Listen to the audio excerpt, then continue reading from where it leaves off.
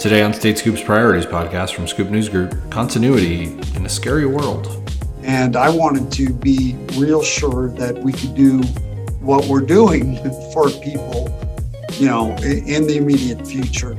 And there are threats to that, and the biggest of them is cybersecurity. Data is for more than putting in a portal. As government, we inherently, whether purposely or not purposely, have a ton of data at our disposal. And oftentimes we're not leveraging it to the full extent that we can. Welcome to State Scoop's Priorities podcast. Every Thursday, you'll get insights into the state and local government technology community. You'll hear from top leaders across the state and local world and learn about the latest news and trends ahead for the industry. I'm your host, Jake Williams. Here's what's happening this week. Montana's Commerce Department is the first agency in the state to achieve 100% digitization. Governor Greg Gianforte pushed agencies to hit the all-digital benchmark by the end of the 2023 fiscal year. The, quote, culture of customer service in the state will help save money and better serve residents, the governor says. New York State is giving local governments access to an endpoint detection program from CrowdStrike as part of the state's new Cyber Operations Center. The $30 million program gives county governments, as well as the cities of Albany, Buffalo, Rochester, Syracuse, and Yonkers, free access to the program. Colorado expects to add 150 new connected vehicles to the state's roadways. The state's Department of Transportation awarded a contract to Unix Traffic to provide 150 roadside devices over the next year that will receive data and send messages to connected vehicles. You can read these stories and more at statescoop.com. You'll also find links in today's show notes. Peter Mantos is New Mexico's new Chief Information Officer. Mantos, a private sector IT leader and former state IT contractor, says his primary focus off the bat is cyber and assisting with the state's broadband expansion. Mantos tells State Scoop's Colin Wood about how his background sets him up to lead the state's IT organization. I go back decades, as a computer programmer for various companies and developed my own consultancy. I've been very interested in strategy. I've been very interested in, even from an education perspective, bridging the gap between the art of business management and the science of information technology. So back in the day, they didn't have a management of technology degree or anything like that. So I ended up getting my master's in both computer science and an MBA in finance, which wasn't, the correct way to go for managing IT organizations, but it covered most of it. So I also worked for some large companies, including Siemens, Digital Equipment Corporation, and Intel. And over at Intel, I worked both as a contractor, a software developer, as well as, they hired me on to manage a small, they call it an automation team. Worked over at Intel for about a decade or so. And I've also worked for state agencies from the private sector as a contractor, both as a software developer and as a project manager. I am a certified PMP. And the reason I got into that was even on my own projects, I made some classic mistakes. For example, a project that suffered scope creep. I realized that it was a project and I hadn't been treating it as one. So I decided to get a little more formal about that and ended up making that my profession.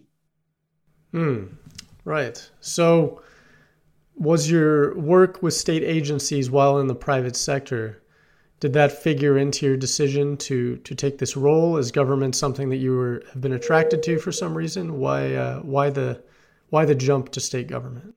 Absolutely. So, being with, 3 different agencies, relatively recently in my career, I came to learn that there's a lot to be done, that there are issues, and that state government, like some other industries, don't really look too far outside of what they know and where their comfort, and don't realize that some other techniques and options are available to them to work more productively. Just as a couple of examples, one is quality management. Manufacturing companies use that all the time, and they measure so that they can improve. And you don't see a lot of that in state agencies. To be fair, they do. They have performance metrics, but not everybody has, for example, document control. Another example is agile software development and software version control. These are used in private industry quite a bit, and work especially well in software development. And the Project Management Institute has suggested that agile be part of all project management. Well, not everybody's using it. And these are some of the best practices in private industry that the state can adopt. Right. All right. Well, speaking of being busy and having there being lots to do, it looks like the priorities as laid out by the state's IT strategic plan has put a lot on your plate. So if I have this right, broadband is at the top of that list, followed by cyber and some other things. So that is correct. You nailed it. All right, good. Could you speak to some of those priorities? Let's start with broadband. What should people expect coming up?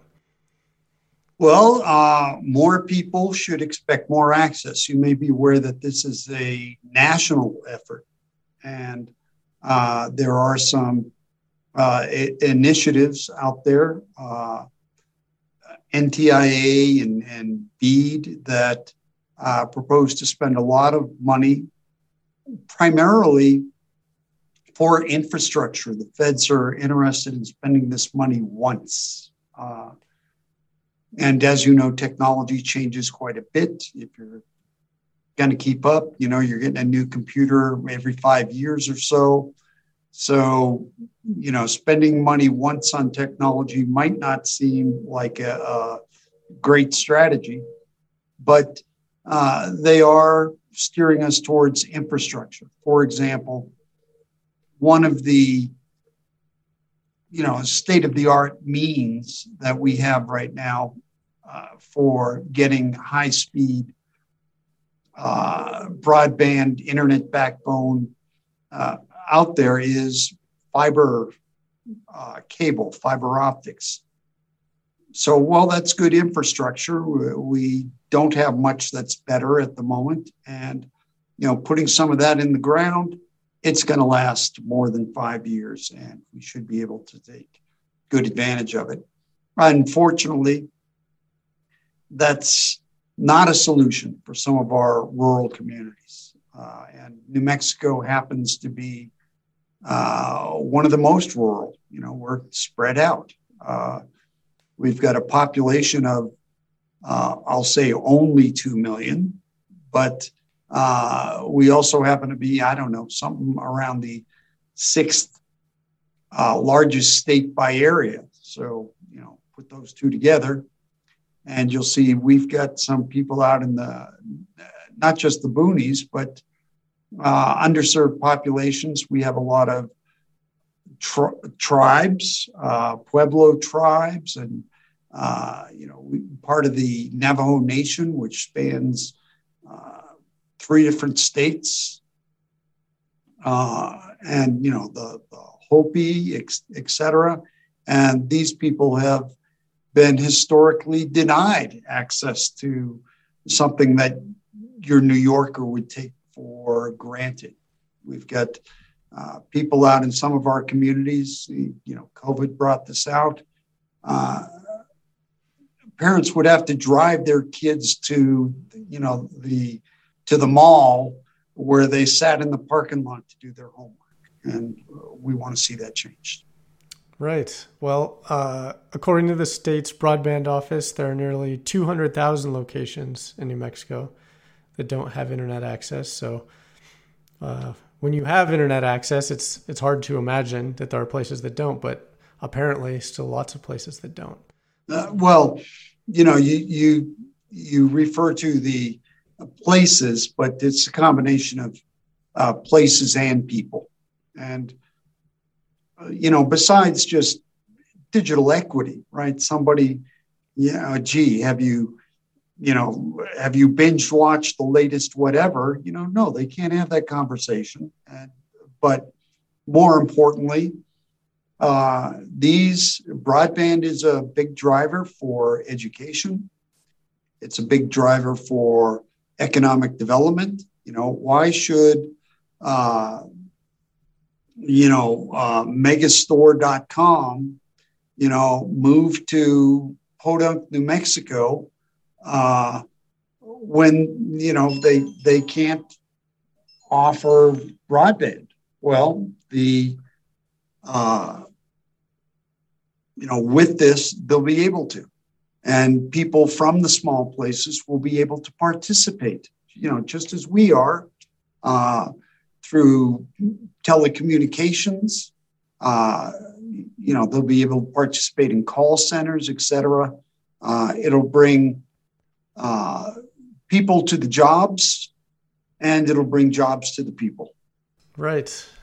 Well, like Spider-Man says, with greater connectivity comes greater cyber threats. I think that's what he says. That's true too. And so, as we discuss priorities, and you mentioned the strategic plan, we're actually renewing our strategic plan, but you've got the priorities right. For me, I was inclined to put cybersecurity in front of broadband, and the reason being that broadband represents doing more for more people. And I wanted to be real sure that we could do what we're doing for people, in the immediate future. And there are threats to that, and the biggest of them is cybersecurity. It is a scary thing. You read about private institutions as well as government institutions subject to ransomware, stealing sensitive data, a threat to identity theft. I wanted to make sure that we could keep what we have safe before we reach out, but that's not going to happen. There are people who are starving for broadband, so we're going to do both simultaneously. You're only a few weeks in, but given kind of your limited time to have explored these issues, do you have a sense yet of some of the main gaps or challenges that the state faces when it comes to cybersecurity? Yes, and some of those are being addressed already. I'm very fortunate in that we have both the director of broadband and the individual who has been helping us, and we just named a director. But the one who had been helping us will be staying with us. He's done this before for other states. Happy to have him. And for cyber, we're very fortunate to have a very skilled, knowledgeable individual who just happened to have been sitting in my chair as the acting state CIO, and is quite familiar with the issues surrounding that. And he has been able to issue some directives. For example, he got a hard lesson in just how important dual factor authentication can, it's inconvenient, but how much protection that one step can afford, any organization.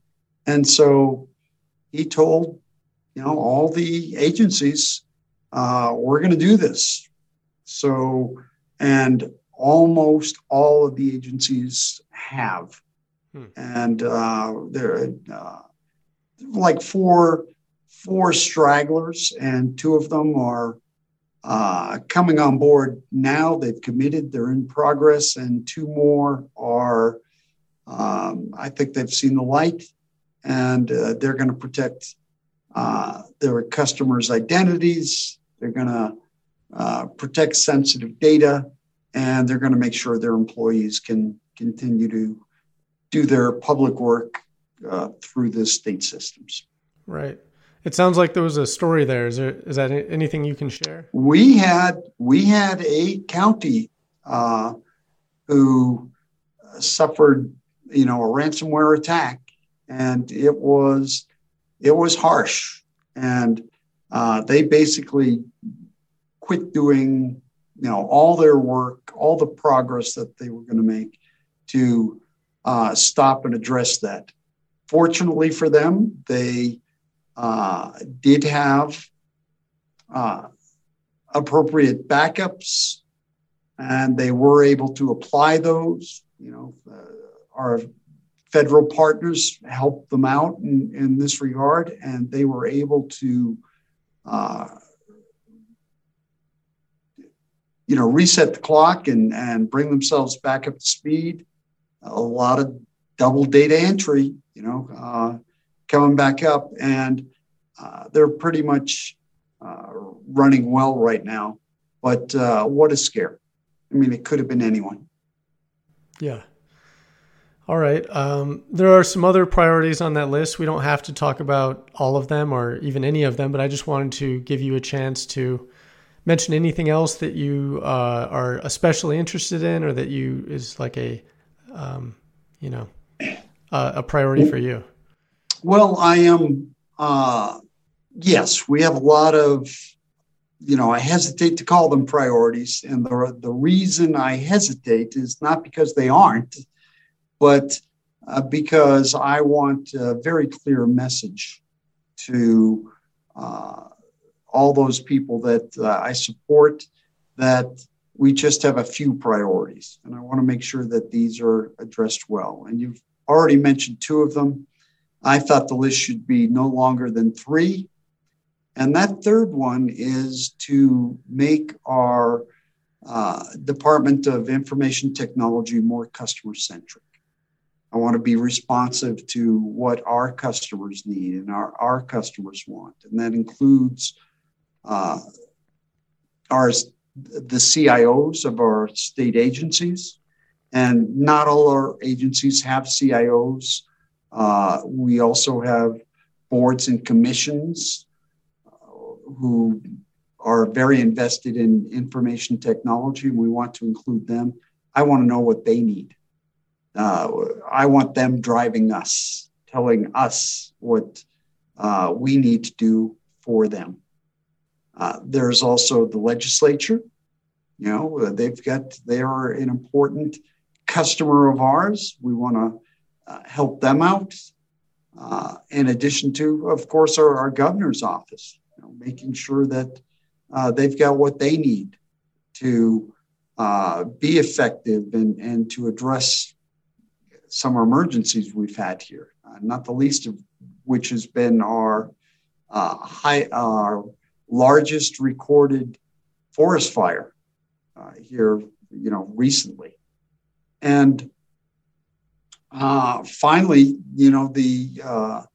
at the root of it all is our taxpayers, our constituents, even people who don't pay taxes. Making sure that the public has what they need, both in terms of services from our government agency. Make sure that we're available, that we've got the systems, that we're working efficiently to get them what they need, what they expect, and to be there for them and to listen to them as well.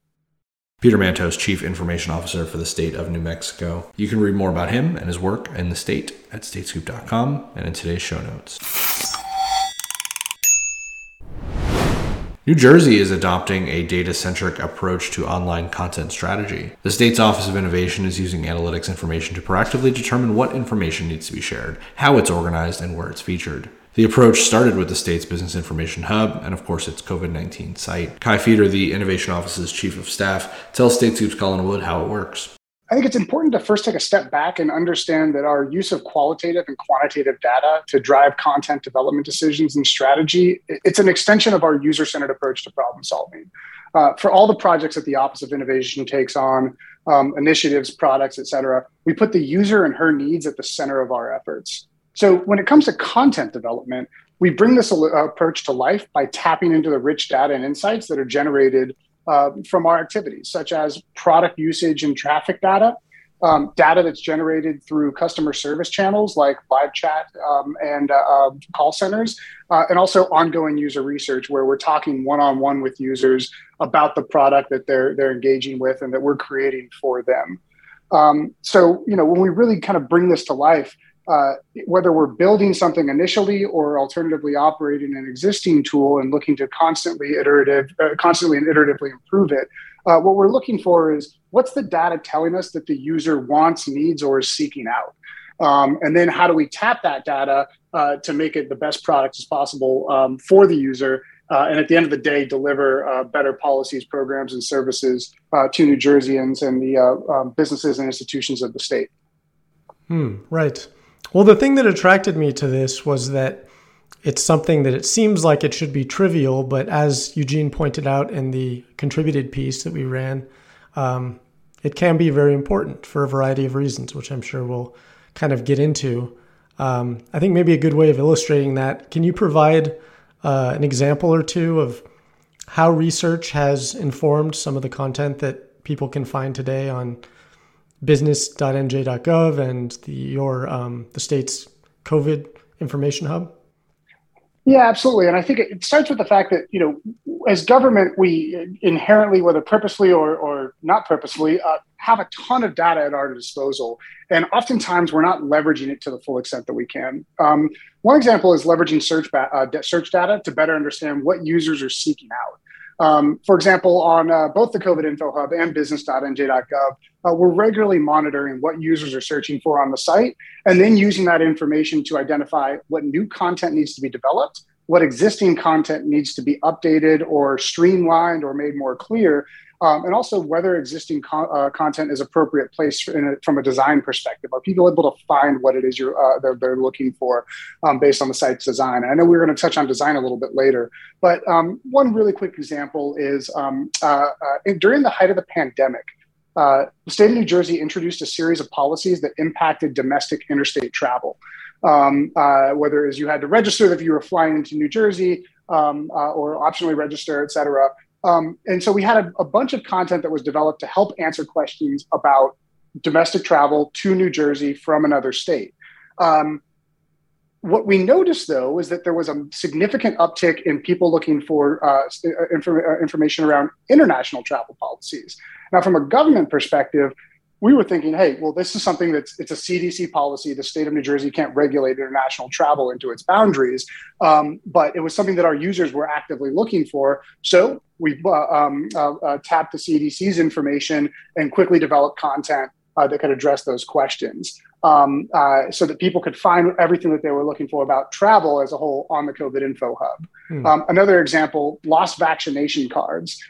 We worked across the Department of Health and the Office of Information Technology to stand up a lot of infrastructure around getting the vaccine, getting shots into arms and helping people identify where they could get shots, get vaccinated. And sure enough, within a week or two, you start seeing an uptick around, well, what do I do if I've lost my vaccination card? So again, looking at the data of what people are searching for in your product to then identify what the type of content that you need to develop is one quick example.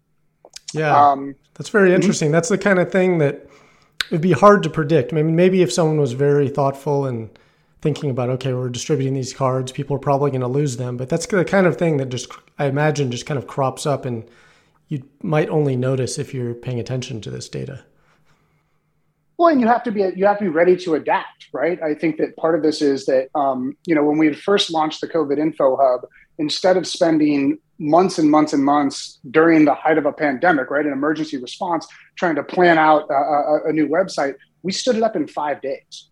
And one of the reasons is that we needed something that was central, that was coordinated, a single one-stop shop for people to go to get information. But what we traded off by saying, we're going to launch a site in 5 days, but it's not going to be perfect. It's not going to have every piece of information that everyone's looking for, because we knew that we could rely on what users were looking for in the data that they were generating as a result to guide us down that path. So for example, when the site first launched, it was very search-centric. The search bar at the top of the page was front and center. And what we started doing was, one, again, tapping the search data, figure out what people were searching for. And when it didn't return a positive result in the search responses, we knew, one, we needed to generate some content to address the question that they were searching for. The second piece is we actually embedded a form on the page where it literally said, couldn't find what you're looking for? Let us know. That form resulted in thousands of submissions, which were then sorted through, analyzed, categorized, and then operationalized into a content development queue, which was then rapidly executed. So it really gave us a roadmap to chart out what it is we needed to do to actually build the plane while we were flying it, so to say. Right.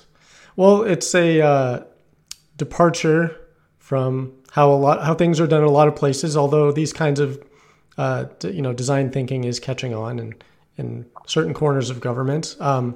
So in case we haven't made it kind of clear already why this way of doing things is valuable, why do you think it's important for a state government to be responsive in this way when it comes to both content and design? I think first and foremost, Colin, the residents, businesses, and institutions that government exists to serve deserve a best-in-class experience, an experience that's intuitive and responsive to their needs, and an experience that's designed around them, not an experience that's necessarily designed around the structure or organization of government and bureaucracy. And when you really distill kind of our data-driven content approach and just the general user-centered approach to sharing information, right? And it's about communicating and interacting effectively with residents. And I think that when we strengthen government's ability to communicate, we strengthen our ability to actually implement the policies, programs, services, and products that we as government to create to serve our constituents and positively impact their lives. So, at the end of the day, it's about creating a better experience for the resident and strengthening our ability to implement the policies that we as government create. Right. Well, before we start recording, you mentioned that you have a call to action that you want to put out there. So the floor is yours.